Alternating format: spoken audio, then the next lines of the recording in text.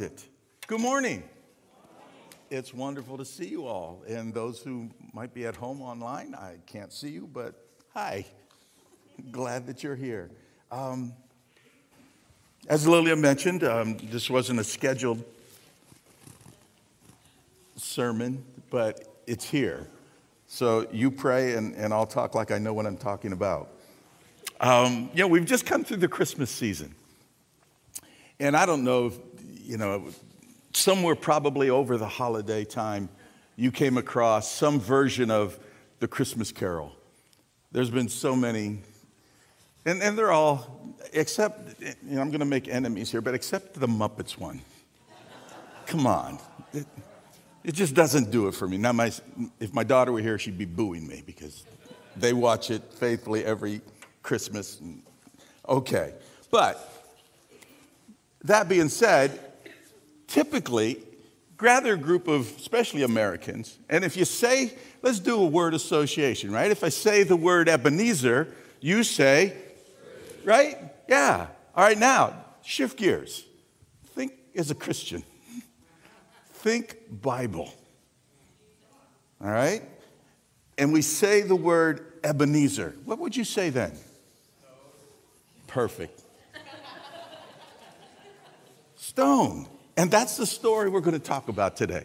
So if you want to turn in your Bibles to 1 Samuel, the 7th chapter, I want to share something that I believe the Lord's given to me to share with you for today.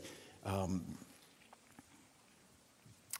7th chapter of 1 Samuel, and I'm just going to read one verse as a kickoff for our time together. Verse 12. It says, "Then Samuel took a stone and set it up between Mizpah and Shen, and called its name Ebenezer, for he said, 'Till now the Lord has helped us.'" Has anyone ever needed help from the Lord? How about like every breath, right? And Ebenezer means a stone of help, a place of help that we can rely on. Now, let me take a couple minutes and give some background to where we are. The book of Samuel, okay, Old Testament, written by Samuel. Samuel was the last judge and the first prophet of Israel. If you recall the story, Samuel anointed the first king of Israel. And I guess really the second king as well, Saul and then David. It was a period, he walked Israel through that period of time where they made a shift. They went from a nation that was a theocracy to a nation that had now a monarchy. Because prior to, God was their king, if you would. And then there came that time where they demanded a king like other nations. They wanted to be like the other nations in the world. And God granted them that desire. They were warned against it, but he graciously granted, and Saul became the first king of Israel. And in the book, it opens with a story about this somewhat dysfunctional family, which, without offending anybody, it's probably true of every family to some degree. We all have some level or area or degree of dysfunction because we're human beings, because we're learning and growing and trying to figure this whole thing out as life unfolds day by day. But it starts with this man called Elkanah. Okay, he's a righteous man. He's a godly man, and he has two wives. Now that sounds strange to us, but biblical times it wasn't uncommon for that to take place. And we know that the Bible lists their name. His one wife was Peninnah, and the only real description we have of these wives is that Peninnah had children, and his other wife was Hannah. And Hannah didn't because she was barren. And if you know the story, and if you know the culture, for a married woman to not have children was a reproach. It was an embarrassment. It was considered something's really wrong with you. And it was a burden that Hannah carried and cried out to God continually, to the point that one day she was in the temple crying out to God and made a promise to God that, God, if you'll just give me a son, I'll give him back to you. And the story unfolds from there, that her prayer is granted. and she gives birth to Samuel. And she is faithful to her promise to the Lord's. Samuel is now somewhere, theologians guess the range is somewhere between 2 and 9 years old when she takes him to the temple and leaves him there to be raised and mentored by the Eli, who was the chief priest and judge in Shiloh. Okay, and so Samuel is now young boy. He's living in the temple with the chief priest in Shiloh. Shiloh is an important place in the Bible because if you recall, when Joshua led the children of Israel across the Jordan, they finally entered the promised land, he set up his home base at this place called Shiloh. It was where his headquarters, where they would from there do all their excursions, all their conquering, all their conquests would happen, and then they would regroup at Shiloh. And even more important than that, it was at Shiloh they set up the tabernacle of God. It was at Shiloh the priests ministered in the holy place. And even more important than that, in the tabernacle was the Holy of Holies, where the Ark of the Covenant, that sacred box that represented the Shekinah glory of God, the presence of God with the people, his promise, his covenant to be with them. And this is all happening at Shiloh.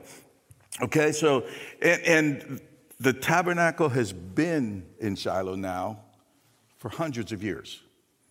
From when Joshua first entered the land, it's been hundreds of years now. And Eli, as the chief priest, but he's been priest for a long time, and he's been a judge of Israel. He's now an old man.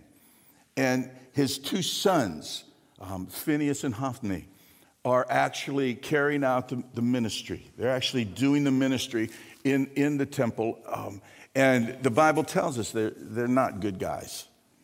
They're wicked. They're evil. They've perverted their role. They take advantage. They were immoral. They were illegal according to the law in many of the ways that they were operating the temple. They were dishonest in their treatment of the people.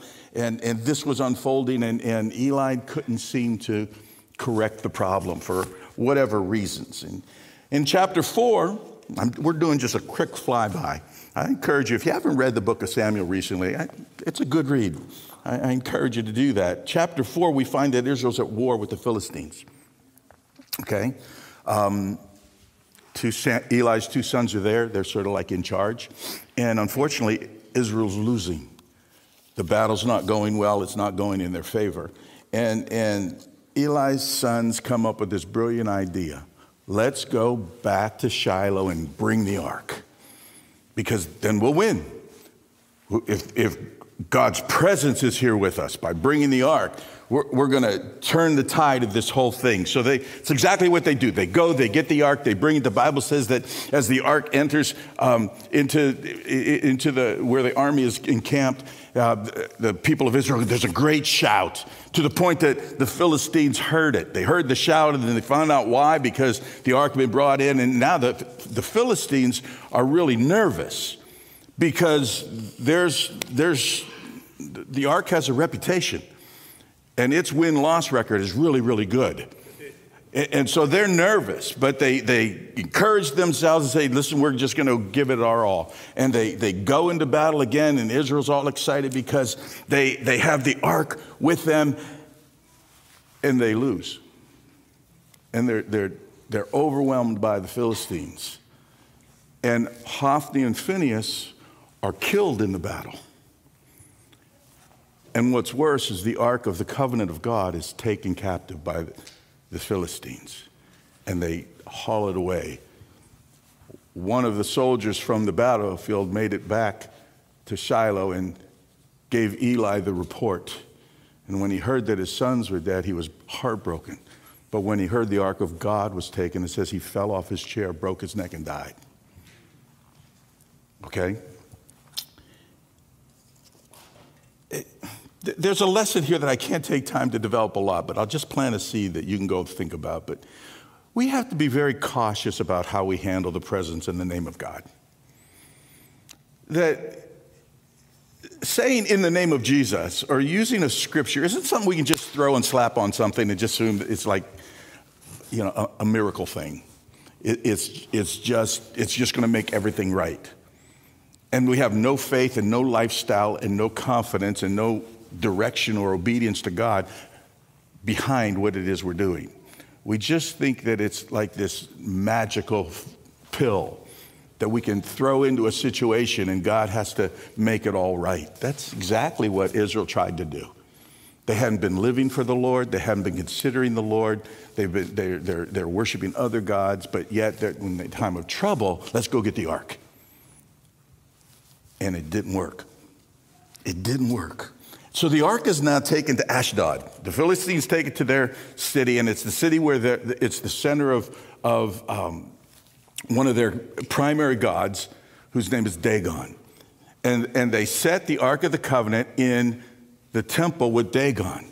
And it's really to me, it's one of the more comical stories in Scripture. Because they set him there, and they come out the next day, and they go into the temple, and the Ark of the Covenant's there, and Dagon is laying flat on his face. And they think that's odd, so they stand him up and everything's fine. Day 2, they go in. Dagon, the idol, is flat on his face, only this time his arms and legs are also cut off and they're just sitting at the doorway. I think that's hilarious.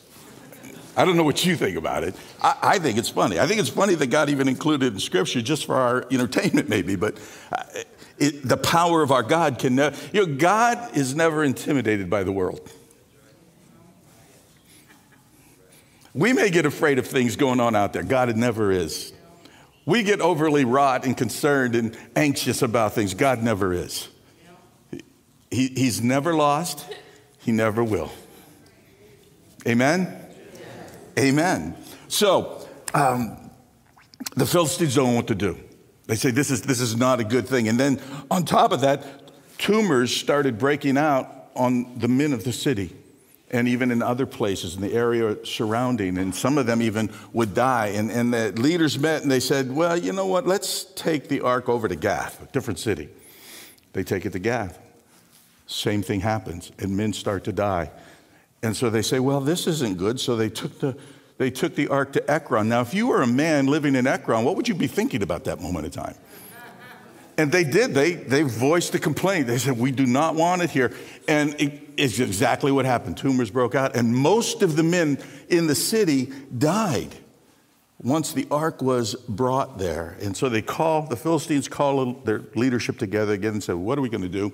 And they come up with this plan. And you know the plan. They say, well, let's get a cart. They got a couple of cows.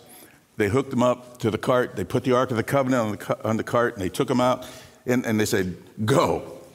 And their plan was this. Well, if the cart goes towards Israel, then we know that all that's taken place really was the hand of the God of Israel operating against us, and we're doing the right thing. And if it goes the other direction, then this has all just been coincidence, and the God of Israel really has no real power, no influence. These things just happen to happen at the simultaneously with our having the ark. They release the ark, or the cart, and of course it heads right towards Israel. And the people, it goes to a city called Beth Shemesh. And the people are working in the field, and they see the ark coming, and there's great rejoicing. And they gladly receive, and they're all celebrating. But for whatever reason, we don't really know. The Bible just says that 70 men died because they mishandled the ark. They looked inside of it. First, you're not supposed to touch the ark, we know that, let alone look inside of it. And 70 men died as a result. And so they sent messengers to another city and said, come and get it. This is too much for us. We don't want to handle it. So the city they sent messengers to is called Kiriath Jearim. And it's taken to the house of a man named Abinadab.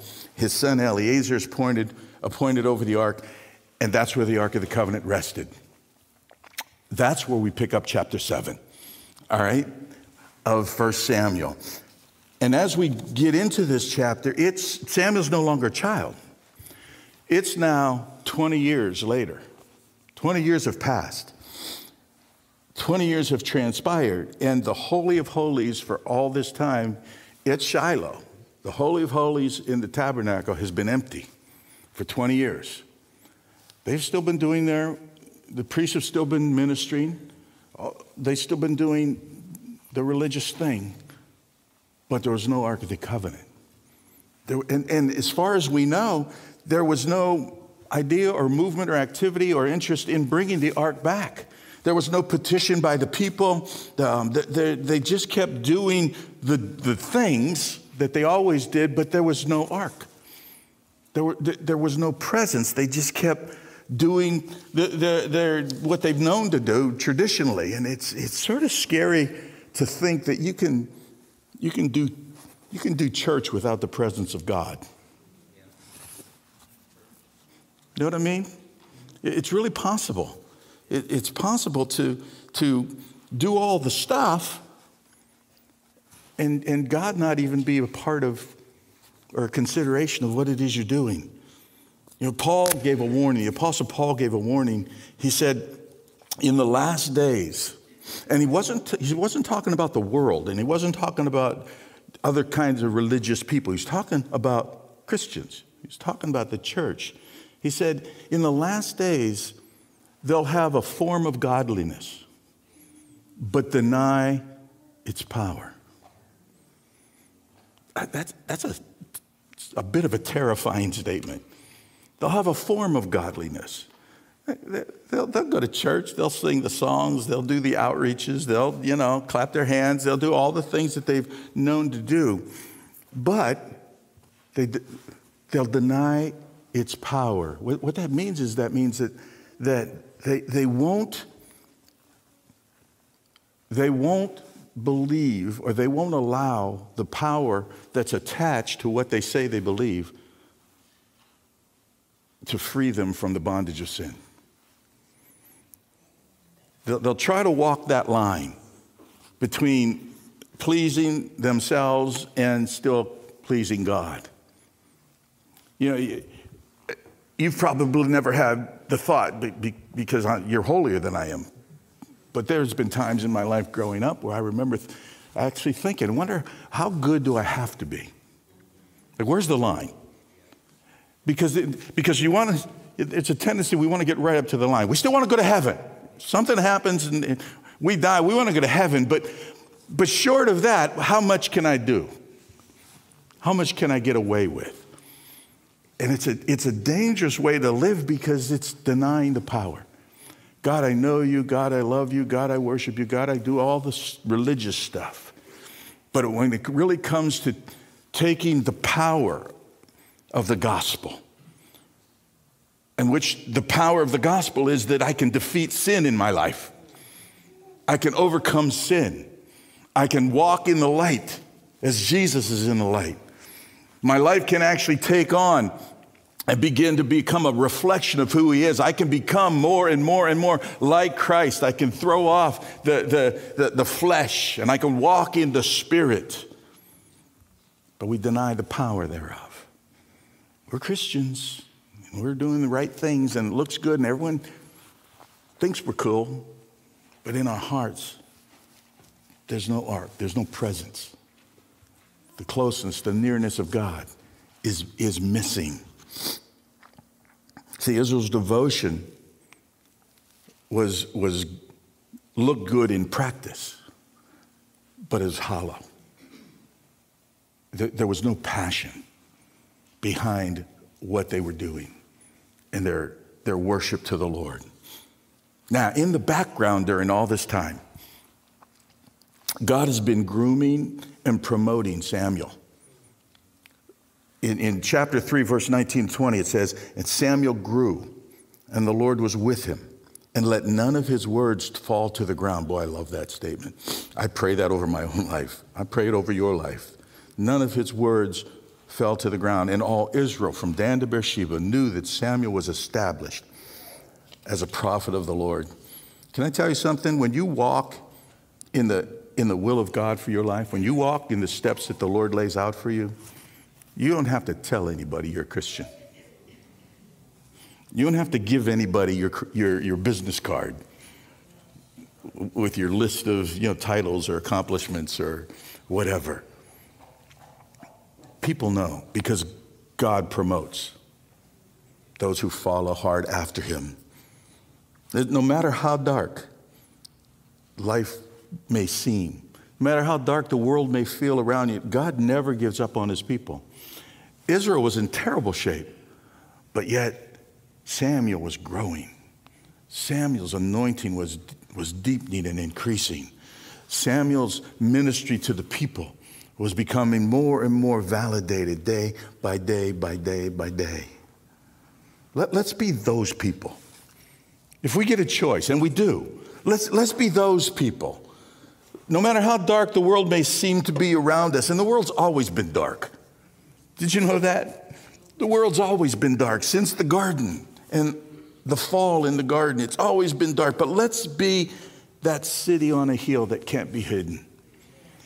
Let's be those people who won't hide their light under a bushel. Let's be a people who will live. Light shines its brightest against a dark backdrop. And a dark backdrop needs one thing more than anything else. It needs light. It needs something to dispel the darkness. In our text, we find that Samuel's now leading a spiritual return to God. He's been working with the people, and the people have been honoring him and revering him as a true prophet of God. They've been listening to him, and he's been leading them back to a return to God, to put away their idols and to once again serve the Lord and only the Lord. And the people have been responding. So he calls the people now to this city called Mizpah. He says, okay, if you guys are serious, we're going to gather there, and we're going to devote ourselves to the Lord. We're going to repent. We're going to consecrate ourselves to the Lord. We're going to reconnect with God. We're going to put away all the stuff that's been hindering us, and we're going to get real about this thing. We're going to get serious about this thing.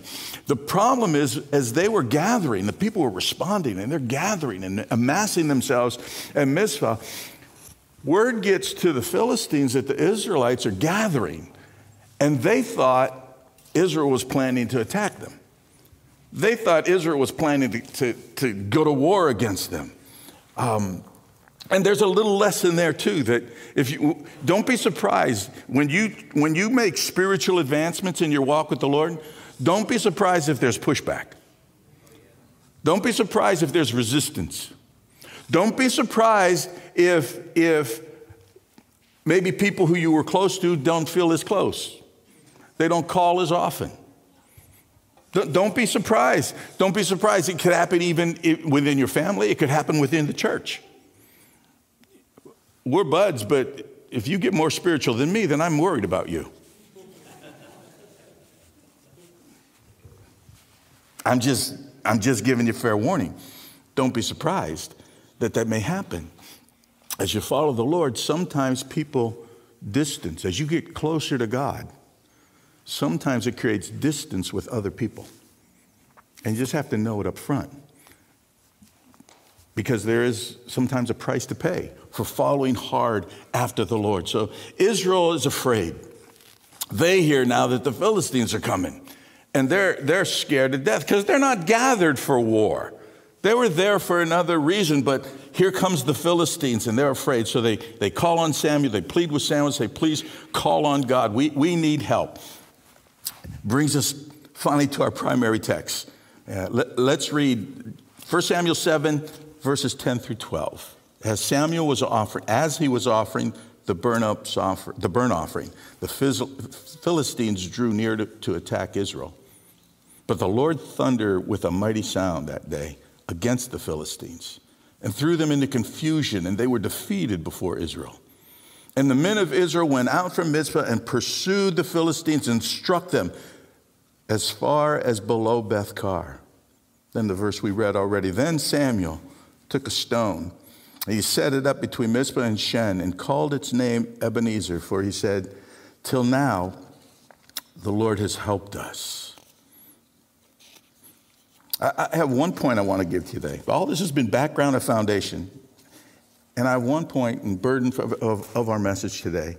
And it really speaks to those. I'm talking to those who in any area of your life need some help today. help from God. Whatever that help may look like, if it's physical or financial, if it's relational, if you need help understanding some of the things that are plaguing your mind, if you need help in knowing direction or next steps to take in some area of your life, if you need help understanding something, whatever help is to you today, that's what I'm talking to who I'm talking to today. And my point is this. I want to talk about the thunder of God for a couple minutes. It's the pivotal point in this story. God thundered. And when he thundered, Israel won and the Philistines lost. Israel was built up and the enemy was scattered. So I want to talk to those who may be in some kind of difficulty today. Maybe you've been asking God for help and it just doesn't seem to have happened yet.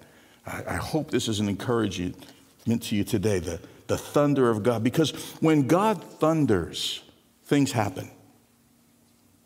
Okay? When God thunders, help comes. See, the power of God has a sound. And God's sound is powerful. And I want to try and build on that for a moment. When God sounds, when God thunders, enemies are dispersed. Victories are won. Bodies are healed. Relationships are restored.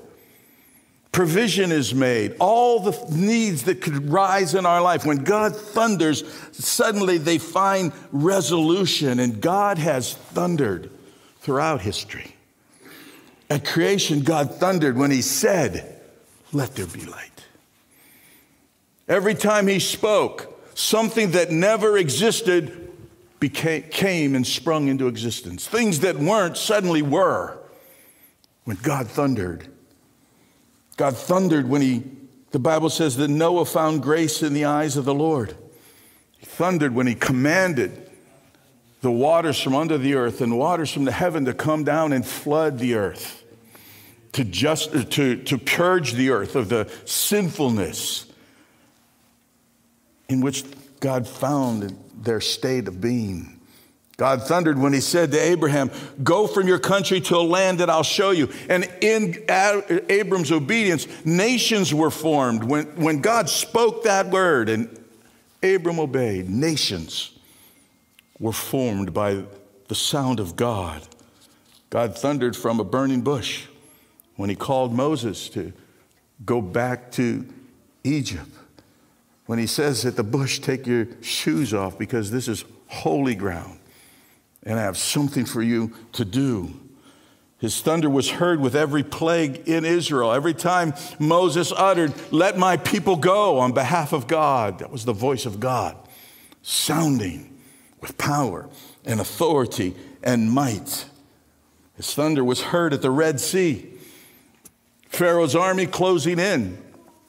Darkness encroaching. No way out. And suddenly a way that didn't exist existed. And the people are spared and saved because God sounded in the earth. And that same sound that rescued them destroyed their enemy. God thundered at Mount Sinai when he gave Moses his law. God thundered at Mount Gerizim and Mount Ebal, the mountain of cursing and the mountain of blessing, mountain of death and life. And God instructs and says, "Choose life. I put before you death and life. Choose life." The thunder of God was heard on Mount Carmel through the prophet Elisha. Choose today who you're going to serve. If the world has what you need, then go there. But if God is God, if Jehovah is God, then serve him with all your heart, with all your soul, with all your might. God thundered through judges, through priests, through prophets. God has this unique way of making himself heard in the earth for those who would have ears to hear what he has to say. I want you to know something. We just celebrated and walked through the Christmas season. The incarnation, the Word becoming flesh, was the thunder of God in the earth. It was God thundering again, sounding again with power and majesty. It wasn't a booming thunder like what probably was heard in the text. It was more of a rolling thunder. It started as a silent night, a holy night. Just Mary and Joseph and a few shepherds heard it. See, God had been silent. God hadn't sounded for a long time. When Malachi, the prophet Malachi, is the last recorded prophet of the Old Testament, when he set his pen down, heaven went silent. It's been 400 years. Israel hasn't heard the sound of God. God hasn't thundered in any way for hundreds of years. And Israel has been controlled and just a pawn on the world scene, from empire to empire, just being handed off and conquered and controlled over all those generations of time. But now suddenly, heaven is sounding again. Suddenly, the rumble of the voice of God is starting to be heard again. The thunder of God is starting to resound again. And an angel appears to an old priest whose name was Zacharias. And he says, your barren wife's going to have a child. And that child is from me, and he's going to prepare the way of the Lord. That same angel appears to another woman, and that even though she's a virgin, he tells her, you're going to have and carry the Son of God. You're going to birth the Son of God into the earth. You're going to have a son who's devoted to the purposes and plan of God. The story keeps unfolding. The decree of Caesar, Mary and Joseph, Mary ready to deliver, have to go to Bethlehem. And the humility and simplicity of a manger, the Son of God comes into the earth. Not a lot of pomp and circumstance, not a lot of noise and glare, but the effects of that holy night. The effects of the thunder that began on that night sent reverberations throughout all of creation and continues to grow and build even today. God thundered in a significant way. And I want you to get this picture in a very real kind of way. The incarnation of Jesus, God sending his Son into the earth, was God's way of holding up to himself an Ebenezer stone, saying, here's a stone of help. You want help? I'm bringing you help. I'm giving you help. Darkness is growing. Life is hard. Sin is encroaching everywhere. I'm giving you help. And he lifts up his Son as an Ebenezer stone, saying, here's the help you need. Things are painful maybe. Here's the help you need. Things are dark. Here's the help you need. I got the doctor's report. Here's the help you need. The finances are in this shape. Here's the help you need. My kids are just going crazy. Here's the help you need. All these things that come against us in life, all the things that rise up to overtake us in life, God says in this one moment of time, here's the help you need. There's the stone of help that I'm providing to you. Psalms 118 says that he's the stone the builders rejected. Deuteronomy 32 says he's the rock that's perfect and just. 1 Samuel 2 says there's no rock like our God. Amen? Psalm 18 says he's our rock, he's our fortress, he's our deliverer. Isaiah says he's our everlasting rock. 1 Peter said he's the cornerstone laid in Zion that's precious and chosen. To the unbeliever, he's a stone of stumbling and a rock of offense. But he's the foundation that wise men build their house on. He's the rock of ages. He's the rock of our salvation. Peter's revelation, you are the Christ, the Son of the living God. And Jesus said, and on that rock I'm going to build my church. He's the rock that God has sent. He's the Ebenezer stone from whence come our help. And that was just the beginning. The sound of God started at the incarnation, but he continued to thunder. And that sound's been heard by countless men and women in all generations, believers and unbelievers. The Magi heard it, and they loaded up and traveled for years just to bring gifts. Herod heard it, and he feared for his position as king. Israel heard it. And there came a time where Jesus had to stop preaching in the cities because there was too many people who were coming to hear him preach and needed what he had. So he had to start meeting out on hillsides because of the crowds. Jairus heard it, and his daughter was raised and given back to him from the dead. A woman who couldn't stop bleeding heard it, and she had the faith to dare sneak behind him and just touch his garment and was instantly made whole. The 10 lepers heard it. And as they went to show themselves to the priest, they found their skin completely cleansed and healed. The winds and the waves heard it, and the storm ceased. The fish and the loaves heard it and multiplied until thousands of men and women were all fed to their fullness. Nicodemus heard it, and he realized his need to be born again spiritually. The Jewish elders heard it, and they tried to drown out the sound. They tried to silence him. Pilate heard it, but he ignored it because he wanted to protect himself, and he sent Jesus to the cross. 2 thieves heard it. One cursed and died.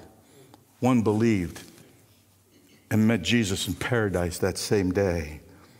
Centurion on the cross heard it, said, truly, this was the Son of God. See, his thunder can't be stopped. And it couldn't be stopped. It didn't stop then.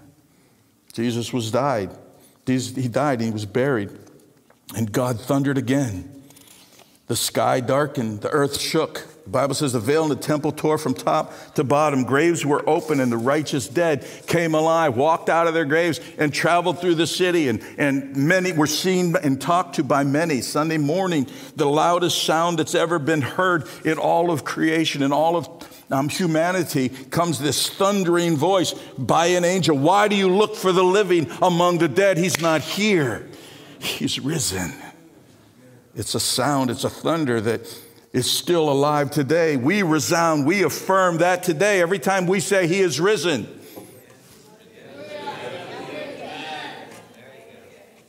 He is risen. It's a sound that can't be quenched. It's a sound that reverberates over and over and over again. The sound of his victory has been heard by believers in every generation, in every nation, in every language, in every culture, over all the world since the crucifixion. The Bible tells us about 2 men who heard it on the road to Emmaus, and their hearts were set ablaze because they realized they were in the presence of the resurrected Christ. The disciples heard it on the day of Pentecost, and they spoke in languages that they didn't know, and the thunder rolled out from that upper room, and they heard it throughout the city, and men were gathering around where the disciples were because they heard their language being spoken, and testimony of the mighty works of God were being uttered, and they knew that these men who were speaking their language didn't know their language, and 3,000 men and women gave their hearts to the Lord that day. Paul heard it on his way to Damascus, and it changed his life forever. And this one who first at one time was trying to destroy the church became the biggest proponent and spreader of the gospel that any man or woman has ever been. Think of the times that God's thundered in your life. Think of the times where you've heard and witnessed the sound of God. How about just at your salvation, if nothing else, when you had that moment of realization that I need God, that I'm a sinner. I stand before God and I need forgiveness. I need something more than myself to exist and thrive in this world. I need Jesus to come and be my Lord and Savior. Think of times where he's sounded out in your life by making provision, made a way where there wasn't one. Times when your body was sick and then it wasn't. Think of times when you've encountered his presence in those ways you can't even find words to describe. It was something so deep inside of you, something so holy was happening inside of you that you can't really even today. You could try, but there's not enough words to express to someone else what the depth of what was taking place in that encounter. Times where his voice spoke into a circumstance in your life, and it brought wisdom and direction and healing and power and might. Think of those times where God has intercepted your life with his goodness and you heard his sound. Aren't you glad we have a God who thunders? And God's not done. He's not done. God plans, the Bible says, to thunder again. It says in a moment, in the twinkling of an eye, with the sound of a trumpet, with the shout of an archangel. A thunder so loud that it wakens believers out of their graves. And all around the globe, cemeteries and battlefields and oceans and church graveyards, anywhere a Christian is buried, is going to rise up. A thunder that's so real, a sound that's so powerful, that those who are still alive on the planet are going to rise and ascend and meet them in the air and forever be with the Lord. There's a thunder of God that we haven't heard yet. I hope you keep your ears open. Let me close with one final thought.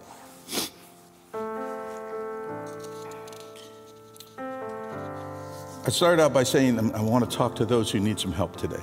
Whether you think that's a big thing in life or a little thing, it doesn't matter if you need help in some area. Don't miss or overlook the help that God has available to you. There's an interesting thing that happened.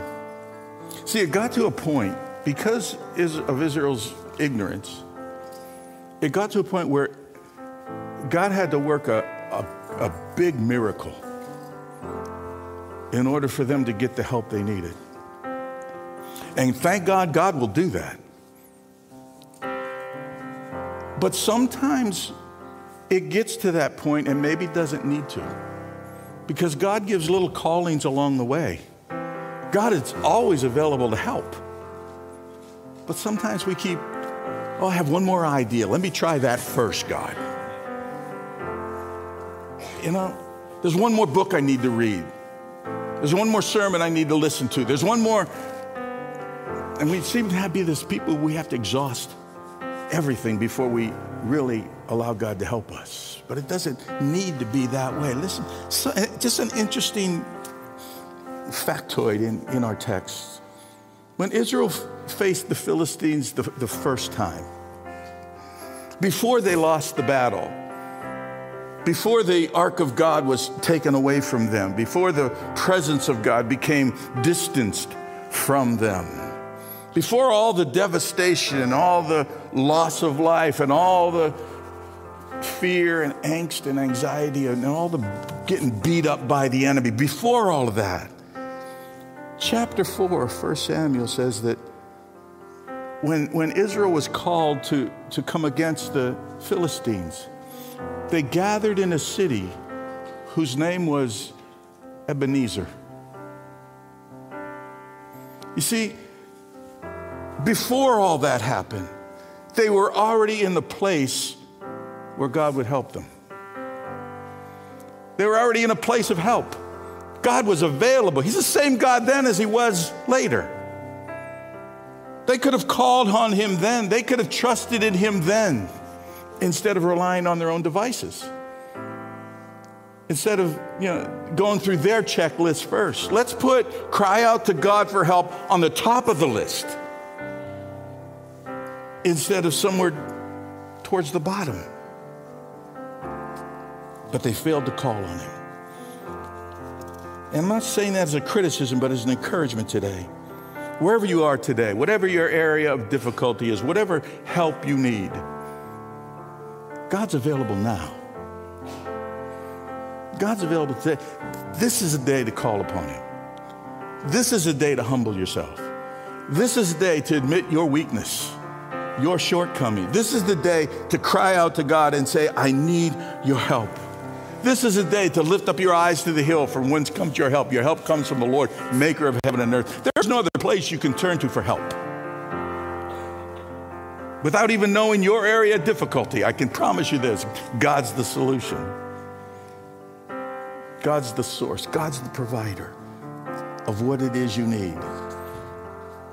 The Israelites failed to call on him, even though they were in this place called Ebenezer, place of help. You're in that place today. You're in that place today. And God is more than willing and desirous to provide the help you need, the strength you need, the energy you need. I've been struggling so long, Pastor. You just don't understand. You know what? He'll even provide you the faith you need. to trust him for the help you need. Why don't you stand? I want to close our service, but with a simple fashion, because I want to pray together. So if there's an area in your life, and again, big or small, it doesn't really matter, but if there's an area of your life where you could really think in your mind right now, you know what, it'd be great if, I really do need some help in that area. It'd be great if God would help. I really do need to ask God. Yeah, maybe it's something you've been struggling with. You never even thought of asking God yet to help you in it until this moment. And the Spirit of God is saying and nudging you in that area of life. I want you to do something just by faith, because I think sometimes we have to add something tangible, physical, that we do as part of our act of faith. And for centuries, for millennia, people of God have come to altars to get what they need from God, to devote themselves and receive from God his purposes, his will, his blessings, his help. So that's how I want to end our service today. I'm going to ask you, just as we're getting ready to close, you're not going to say anything, do anything, but just to tell God that you're serious, that God, I'm your child, and I recognize in this area of my life, I want your help.